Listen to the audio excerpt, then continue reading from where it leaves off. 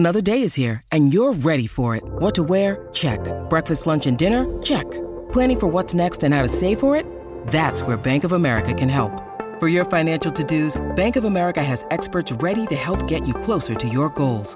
Get started at one of our local financial centers or 24/7 in our mobile banking app. Find a location near you at bankofamerica.com/talktous. What would you like the power to do? Mobile banking requires downloading the app and is only available for select devices. Message and data rates may apply. Bank of America N.A., member FDIC.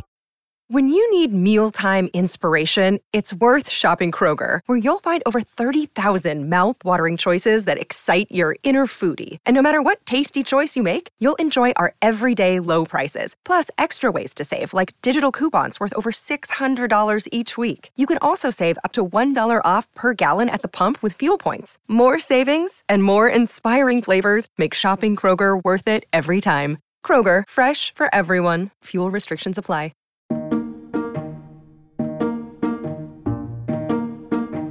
Welcome to What I Did Next from A&T Media. I'm Malak Fuad. On the show, we delve into people's life journeys from the point of view of twists and turns, shifts and pivots. We've all had them. Some are more visible than others and make us stop in our tracks and make a course correction. Others only come into focus with hindsight, when we look in the rearview mirror and realize that a particular moment was pivotal in our lives. This is what forms the foundation of What I Did Next. Today I'm joined by Egyptian-American comedian and actor Ramy Youssef. Starting out as a stand-up comic, Ramy is the star of the eponymous hit show Ramy, which has won Golden Globes and Peabodys, as well as Emmy nominations. Ramy the show is part comedy, part drama, and part spiritual quest, raising questions and making you keel over laughing at the same time. I binged-watched all 3 seasons of Ramy, and I'm so happy that we're finally seeing a show that portrays the Arab immigrant experience as more than a two-dimensional cliché. As writer, actor, director, and producer of the show, Ramy has brought together some of the best Arab actors around, with the incredible ensemble cast of Amr Weked, Hiam Habbas, and Ramy's own mentor, Laith Nekli, as well as introducing new talent.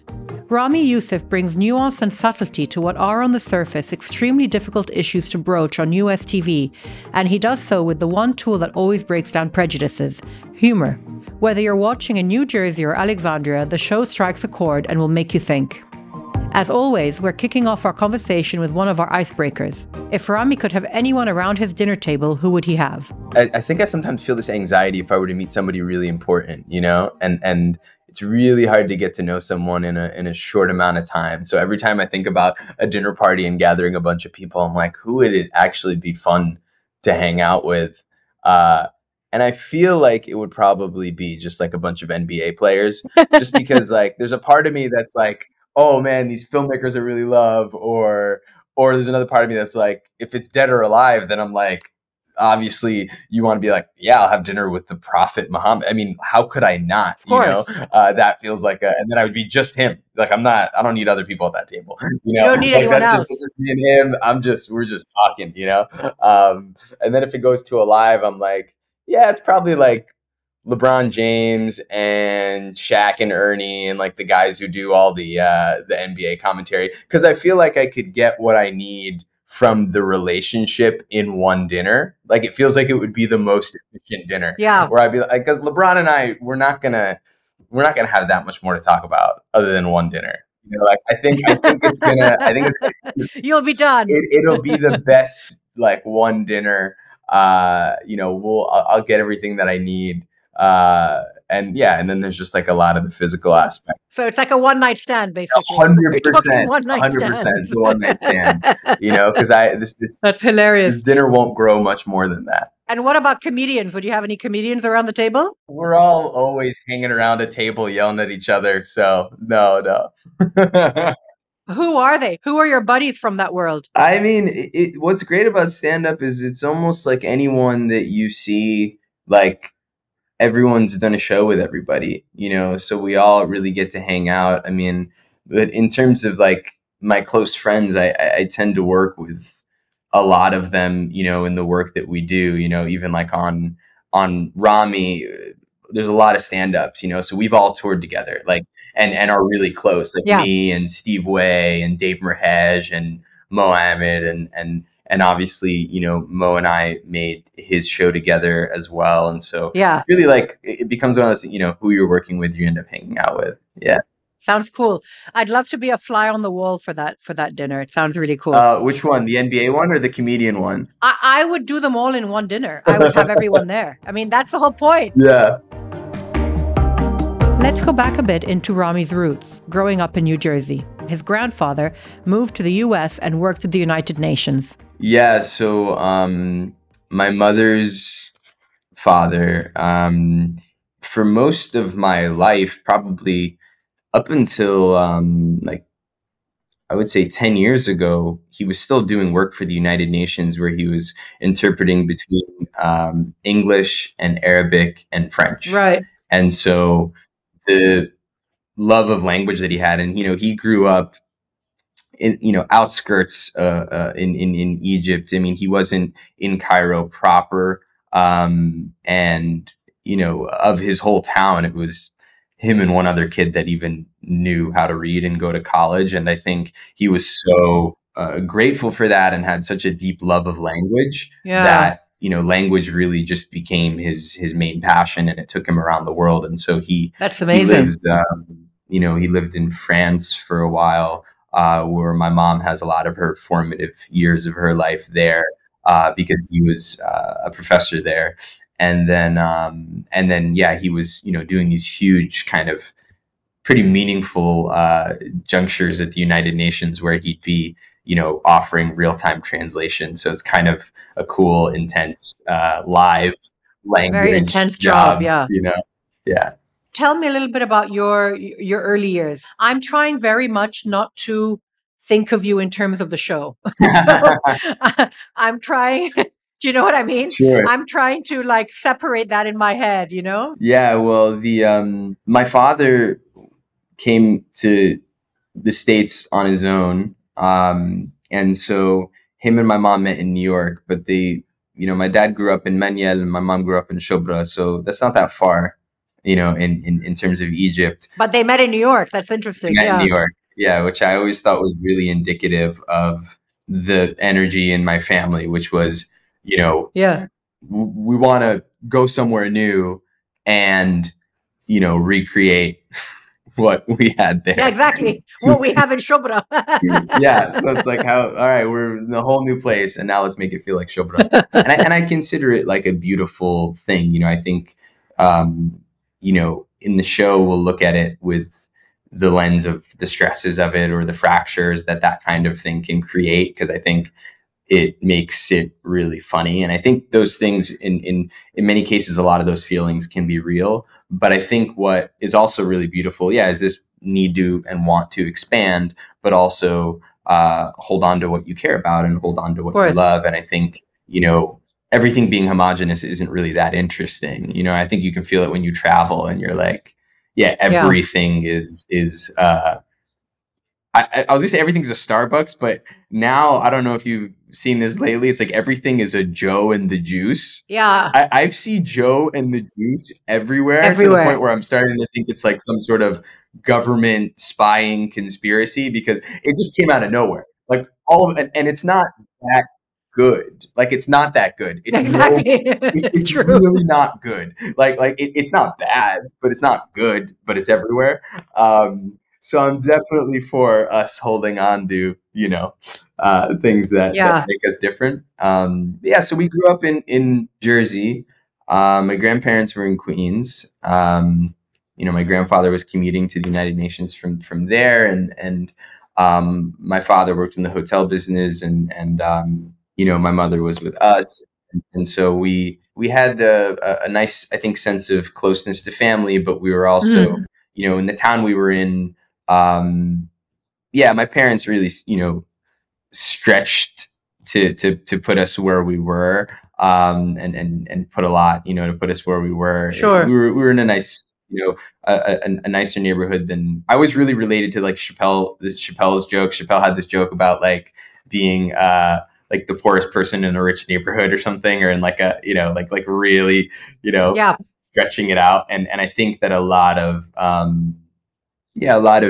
people and families in the situations we were in always felt that stretch. You're just kind of stretching yourself. What were your main influences as you were growing up? Were you influenced mainly by family members, or were you influenced by peers, or was it a combination, or was there some confusion there? Because obviously your character on the show is extremely confused about which direction to go in. But did you feel that, or were you more sure of how to compartmentalize a little bit more? I definitely felt the confusion. I mean, I think that there were two things that were happening. I think one was I definitely had a lot of artistic influence that came from, I would say, in my family, mainly my uncle. So my uncle in Cairo had performed in a lot of plays and was also a French professor as well, like my grandfather. But also, like when he came to the States, became an audio engineer and was very into music. And so he was putting me onto music, but also onto comedy. And so I remember very distinctly, exposure to Pink Floyd and exposure to George Carlin, and I think I spent a lot of my youth playing guitar, and I was definitely really musically inclined, but I remember this divide of like Pink Floyd and George Carlin and being like, but I really like the Carlin, like I like, man, the rants and the Carlin, I found like a lot of Arabs who really loved him because he had this, curmudgeony but honest and sarcastic and cutting way of talking about the world, especially the news. And I think we're really comfortable with talking about politics, and politics really dominate our experience, often, in really invasive ways. But then, we also bring it to the dinner table. And I think that, that was really influential on me, listening to those early Carlin records, but then also the way that my uncles and my parents and everyone talked to each other was really funny. I mean, like my family's really funny. And were your parents, were they supportive of you when you decided that comedy was your track? Did they support you, or did you have to convince them that this is what you wanted to do? I think I had to convince myself, and them along the way. But I think that my parents were always, anything I wanted to do artistically, they were really supportive of it. And then they would say, it's amazing that you have this hobby, and this is a great hobby, but then you're going to have to. عاوزينك تبقى دكتور. Yeah, I think that was the early thing, was be a doctor, and then they realized there was no way I had the focus for that, and then they started to think, okay, you could be a lawyer. I didn't know. I felt the same though. I felt I couldn't imagine it being a career. I wasn't a kid that saw it on TV and said that's going to be me. I didn't really think that could be a path, especially because I think I felt the pressure of understanding what it meant for the parts of the family that did come to America. The weight of what it was, and there was this expectation of, let's make it worth it. Of course. And so the idea that I would go down a path that not even I didn't know anyone who had gone down it. I didn't know anyone who knew anyone. Sure. Like there was it didn't feel connected to anything at all. And so it didn't even feel like a possibility. And so I was doing like a lot of theater and writing, and I kind of informally started doing comedy in high school. We had this amazing TV program, and I would, do a lot of, I was really obsessed with cameras, since I was 12. It was the first thing I bought with my Eid and Ramadan money. I bought a camera.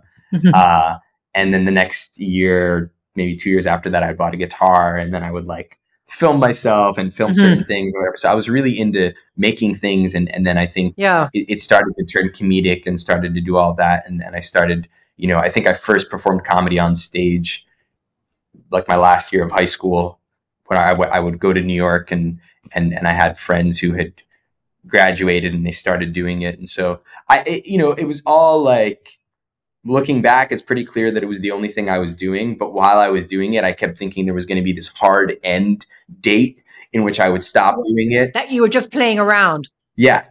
It'd be like, okay, now time for real life.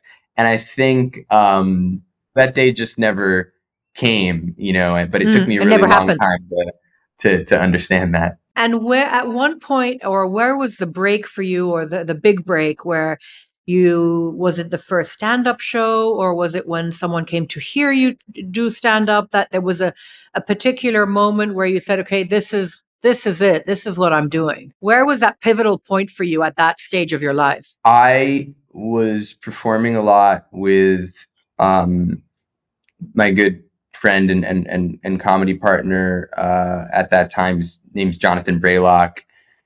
We still work together, and I was performing a lot with Steve, who is on our show. Yeah. So we would be doing a lot of comedy together, and we would get, especially once we started doing it in New York, we would get people who were saying, "Oh, you could put together a TV show, you could this, you could that," that started to happen. And it still didn't feel real to me, though. I was like, nah, that's not going to happen. It just didn't, even though I was hearing those things. And then I got an acting job that moved me to LA. And that really, that really opened it up for me. I mean, it was that, that it was this family sitcom. It was on Nick at Night, and it was just an amazing experience because I really got to see how a TV show was made. But it also moved me across the country. I went from living with my parents to living by myself in LA and doing this show, and that was the big moment where I realized, like, this is what I'm going to be doing. But right before it, there was all this stand-up and comedy we were doing that was really that started to give me the sense that, okay, I wasn't going to stop doing it. But I was in school, and I was essentially kind of on a pre-law track. And then I met someone in New York who said, "You got to go to acting school." And I said, "Well, I can't afford acting school." And he said, "Okay, well, you make all these videos, and the school needs videos. Like, they need content. If you make content for the school, I'll give you, a scholarship for one class," because it was kind of one of those acting schools where you could take many classes, and he was like, "I'll give you a scholarship for one class, the acting class." Yeah. And then, I can't cover the other stuff.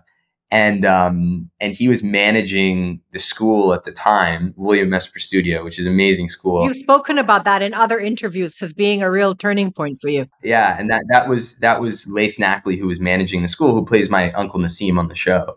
And so, we had this like really great friendship that started then. And so that's what kickstarted it. And you realized that you had to get into acting and understand acting in order to take this further.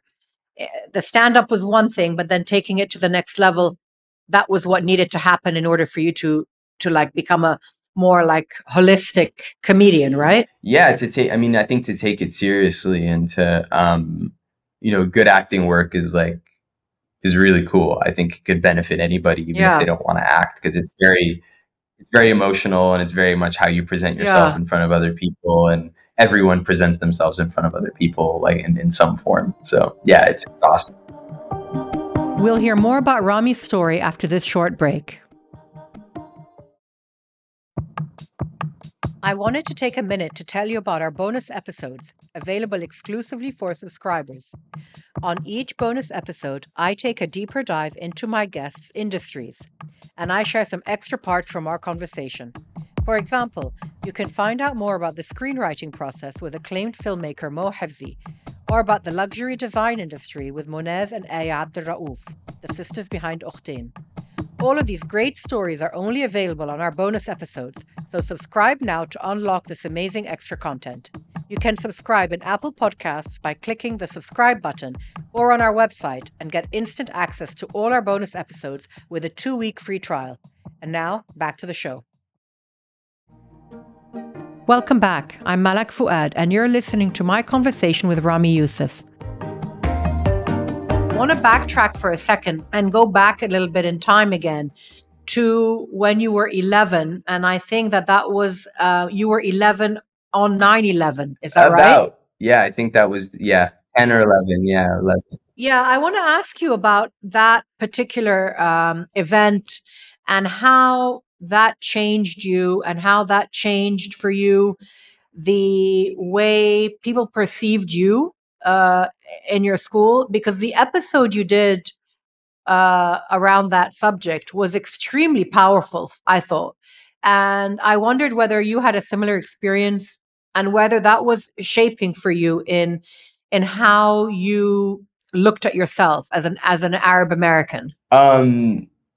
Yeah, it did. I mean, and I think the way I like to describe the show is like it's very a lot of emotional facts. I think we've obviously like dramatized a lot in order to, weave in other characters and create something that I think, especially after the first season, realized, okay, this is something that we want to be like a 3 to 4 season journey. And so we kind of put the characters through things that are not, real, I mean, in the sense of, autobiographical. Sure. But the things that are always really real to me are the, emotional questions and feelings and conversations. And I think that, the job of a show like this is to take it and turn it into something that, can feel connecting. So I think in terms of that particular episode, that one, I mean, I used to have a walkie-talkie when I was a kid because my mom didn't want to do the cell phone bill, like that was, pure prime, I love that. I love that. Save money, kind of thing, save money, but still want, the features. And, I used to have this nightmare about Osama bin Laden, just feeling those things of being in a community where people look at you like you might have something to do with it. And then I used to have these like really vivid nightmares. And then, yeah, in the episode, I mean, we essentially recreated that nightmare to the point where it looked like it looked in my head when I was a kid. It was probably one of the most surreal moments I had as a director, to direct a scene that looked exactly like it looked in my head, like this thing that had haunted me for a really long time. And I remember seeing it and I was really creeped out when I saw it. And then I looked around when we were shooting it and everyone was really creeped out as well. Wow. And that was really interesting, where I was like, oh, whoa, I'm kind of, I didn't tell anyone to feel what I'm feeling and they're all feeling what I'm feeling. Like people were like, Wow. can we take a smoke break? Like I saw people smoking who I'd never even seen smoking, like the whole time we were shooting. So it was like one of those, like, Wow. everyone's just like, Wow. Because they were all feeling it from their own perspectives, right? Yeah, I think so. And I think there was something there that yeah, just touched on something that continues to be raw, for everybody, from a lot of perspectives. And so, yeah, it was a big formative part of the show, to get to do that. The reason I'm asking you about the 9/11 thing and the fact that you were 11 at that time, because I think that had you been an adult at 9/11, the questions you ask would not have necessarily been the same. I think the questions that come up to do with identity and religion are very much formed in the crucible of 9/11. I was an adult in 9/11 and I was living in the UK, and I obviously was not in the US, but the questions I was asking myself were quite different. I want to get into, the show, and I I watched it when it first came out and I didn't get it. I just didn't understand it. I watched about 4 episodes and I just was like, I don't get it. And then when we were going to do our interview together, I said, okay, I have to do my research. I have to figure out, who is this guy? What does it all mean? And I binged it. I could not put it down.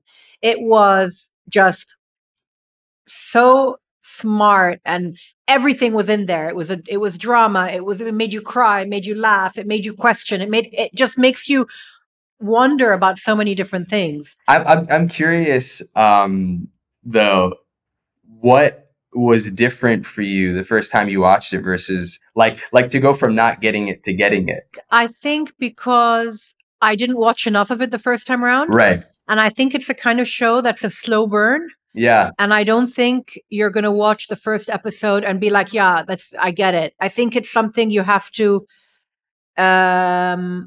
invest time in, because each character is so developed and each character is so well formed, and you're rooting for certain people, and you're actually rooting for everyone, even when they're clearly unappealing or not very pleasant, and you're thinking, well, Right. there's a silver lining in here somewhere. There's got to be a good part to this guy, right?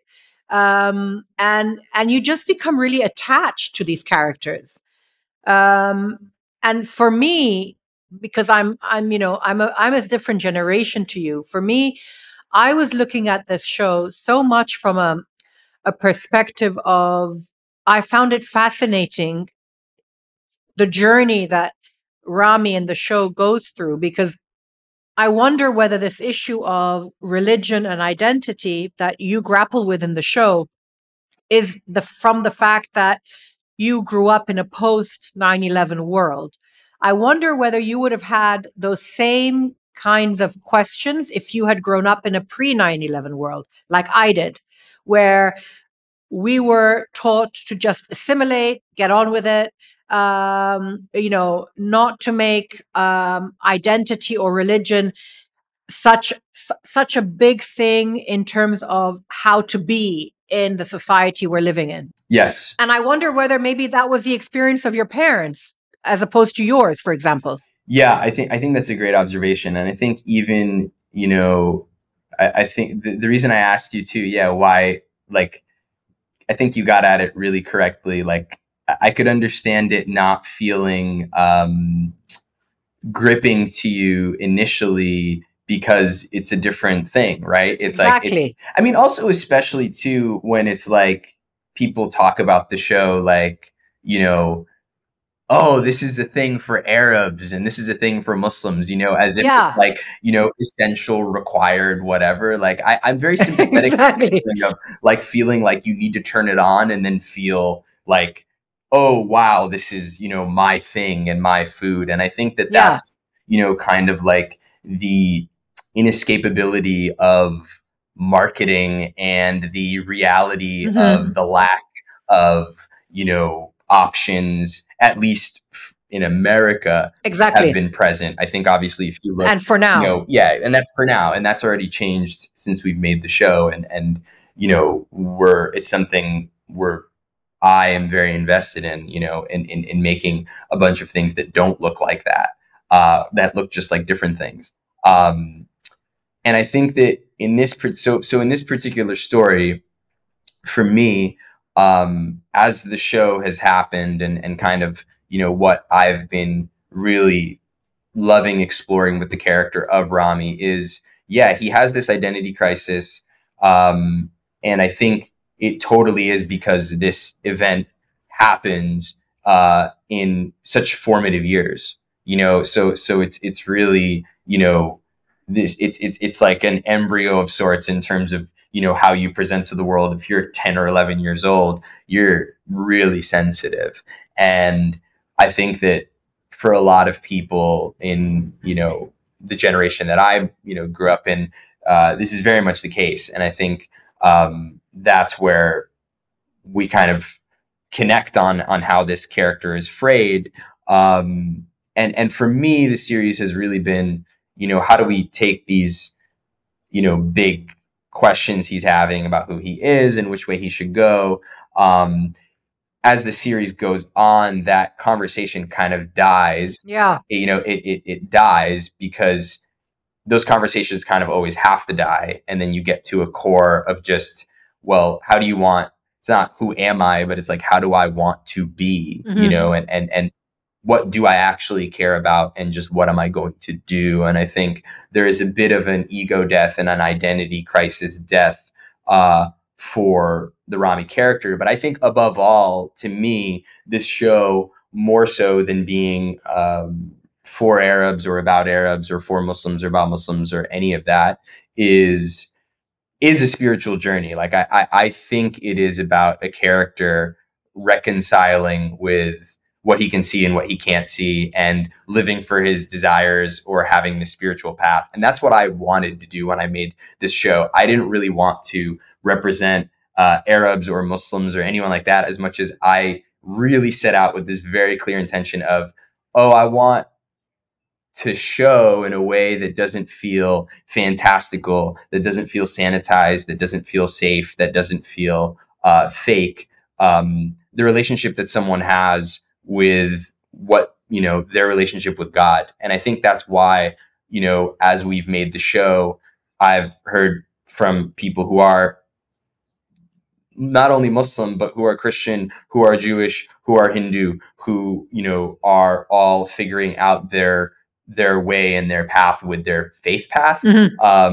You know, an extreme resonance with them, especially the ones who are struggling, not the ones who are like, you know, already got it figured out. I think if you already got it figured out, it's like, what's the point of the show? Sure. You know, you're like, you're an idiot, you know. But I think it's very much like people who are like open to that idea of that, you know. And I wonder actually whether, you know, because we always think that when we think of the show that, you know, you're shining a spotlight on what it is to be a Muslim in the West. But I wonder whether you've had backlash from Muslims actually who think that you shouldn't be portraying Muslims in this way or in any way, and it shouldn't be used you know, in a comedic way at all. I wonder whether, have you had that kind of reaction? It's just something I thought of now as you were speaking. I would have I'm assuming that most of your feedback has been positive, but I wonder actually whether you've had some like people saying, no, you shouldn't be doing that. Oh yeah. Oh yeah. Very much so.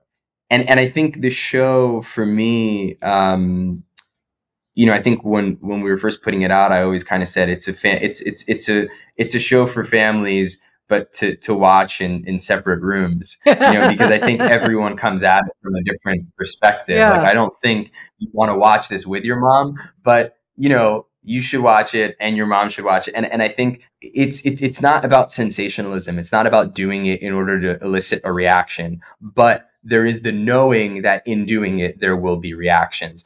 But the reason to do it is because I feel like, what else is the point of a TV show, right?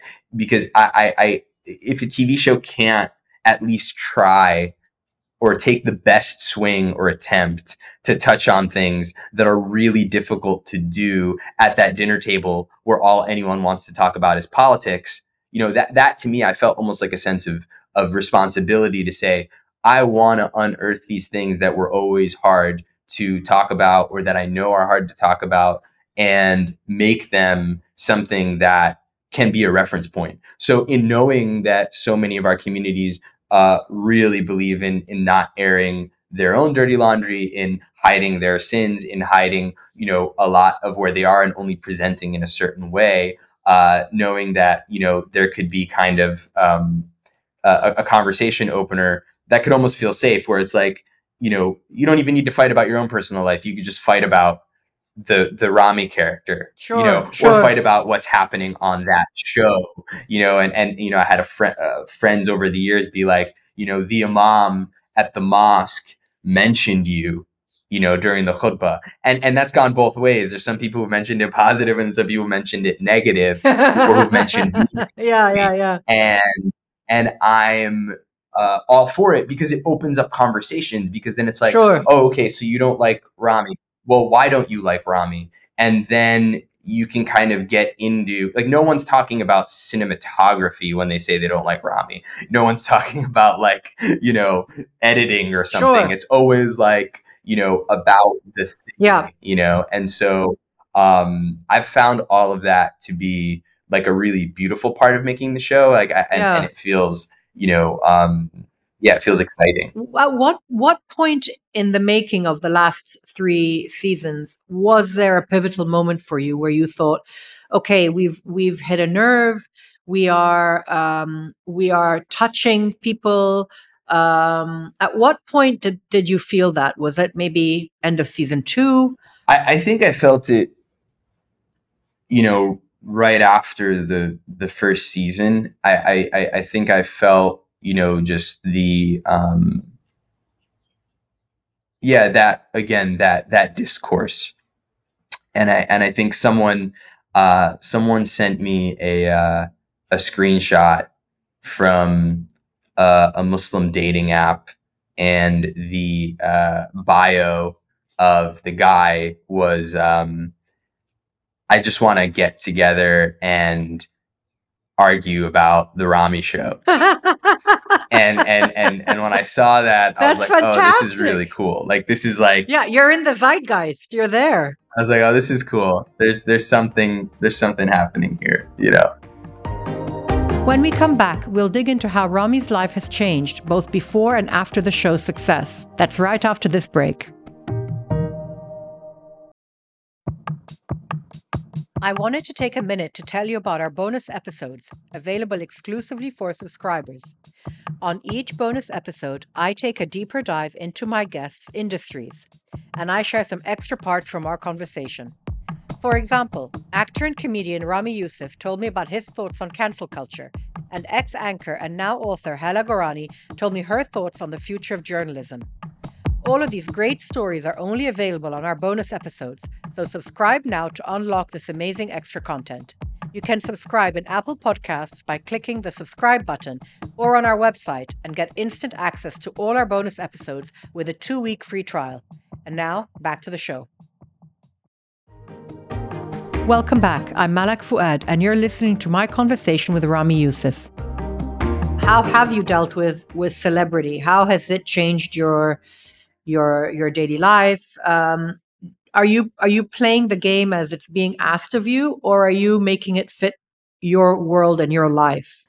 I would say I'm very fortunate because, by the time the show really took steam, and, we got the Golden Globe Award, and we got Emmy nominations and Peabody Award. We got all these things, and it was like right with lockdown and COVID. So it was amazing because I didn't have to go to any events. I didn't have to go anywhere. I've been to like 2 events. It's amazing. So it has not affected me at all. Like, I just hang out with my friends, and Yeah. and I'm just working. I mean, I work a lot, so it's like, I mean, while we were making, 3 seasons of Ramy, I put a lot of energy into making the Mo Show happen, which, writing that pilot was one of my favorite experiences, and making, that show happen at the same time took a lot of energy. And we're working on an animated show as well with Amazon. So no, it's been the thing that's been great about it is just getting opportunities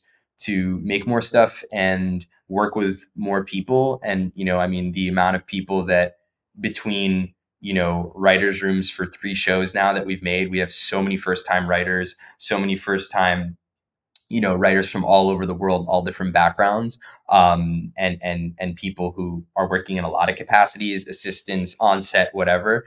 A lot of people who, I think back to that time where part of not knowing anyone who'd ever done anything on TV was where I lived, but also part of it was just, I definitely didn't know any Arabs or Muslims who were doing it, at least visibly. And I think what I've been really wanting to cultivate in the ecosystem of how we make anything we make is in so many facets of production, hiring people who can just see it, even if you're not on screen, you're watching it being shot, Yeah. And you're part of it. And that kind of is going to grow, and there's so many people who, yeah, we've had on set in even the smallest capacity that you're like, oh, you're going to be amazing. Like, I can tell you're going to do some crazy shit. But I also think that by working across all the jobs, or you're introducing all the Arab voice across so many parts of the industry, you're going to be doing for the Arab voice what the Hispanics have been doing in entertainment for the last 30 years. It's going to become de facto the norm, and it's going to become understandable and just part of the ecosystem and not something that's different. But you are a pioneer now. In a few years, it's going to become normal, right? That's the intention, I guess. Totally. I think the intention is that that what we're fighting for is going to be just continued nuance and expression, and not just the general seat at the table. I think that is something that we can put behind us. It's not going to be about scarcity. It's truly going to just be about the art and the nuance of it, and I think what can come from that too is not feeling like every piece of art needs to be wholly representative or needs to be the flag for a people. It can just be art for art's sake. Exactly. Because we've gotten the chance to, have our image in a modern media, have a foundation. And presumably your involvement in the movie Poor Things is like exactly what you're saying. It's becoming more, you're in the mainstream now. You're just an actor among others, without it being, you with the giving the Arab perspective or the Arab American perspective. You're just an actor in an ensemble. Yeah. And are we going to get another season of Ramy soon? Are you working on a fourth? We're working on it. I think we're trying to figure out some logistics to hopefully make it happen. I'm feeling optimistic that we'll get to finish it. I think that would be the last season that we do, and so we're just figuring out how to do it the right way. We're working on second season of Mo right now. That writer's room just started. And what about stand-up, Ramy? Do you think you'll go back to stand-up? Yeah, I'm shooting my second special like early fall. So yeah. Why don't really you come and excited do a about session that. in Cairo? I think you'd have a huge audience in Cairo for a stand-up show. Yeah, I'm really excited about trying to make that happen. So it's something that I'm figuring out, That would be amazing. Yeah, I'm trying to figure out the best way to make it happen, but I'm very very excited about trying to do that. What for you is your happy place? Are you happiest when you're involved in a show like Ramy, where you're the writer, the actor, the director, where you're involved in every aspect of the show? Or do you like being in something like Poor Things, where you're just, you come along, you're the actor, you're taking direction from someone else, you're part of a group, but you're not having to really carry the bag? Or do you like to combine it all? I mean, clearly you're a guy who's juggling a lot of different things at once. Do you like that mix? I think right now the answer isn't really clear to me, because I think I feel like I'm still forming a lot of it, and I think the thing that I've identified as the part of the process that really excites me is, and I think we all feel it, we all have this like inspiration to do something or to think of something that hits us, and then we want to either go do it or write it down, or that feeling. Yeah. And I think the more that I get to do everything that I'm doing, the more that I'm able to see those feelings come up and then figure out a way to write them down and figure out a way to make them happen. And I think the process of doing that is my favorite part. And so depending on what that idea is, that dictates the role that I'll play in it. So it's more about the process of just making this unseen feeling real and something that people can connect with. Mm-hmm. That's like addicting, and then it becomes really fun, because I know all these people who are just amazingly talented and can do a lot of things that I can't do, or there are things that I can help them with, and so we just keep kind of putting together these families of people who are making things that I think are really fun. Ramy, thank you so much. Oh, thank you. Thank you for joining me today. And if you've enjoyed this episode, leave us a review in your favorite podcast app. On our bonus episode for members, which comes out next week, I talked to Ramy about how he views cancel culture in comedy and about his upcoming work. You can get this episode by signing up on our website and on Apple Podcasts. What I Did Next is brought to you from A&T Media. This episode was produced by myself and Chirag Desai. You can follow us for more on our website, Instagram, Twitter, and on LinkedIn. Just search for What I Did Next. We'll be back again in 2 weeks' time with a new guest. See you then.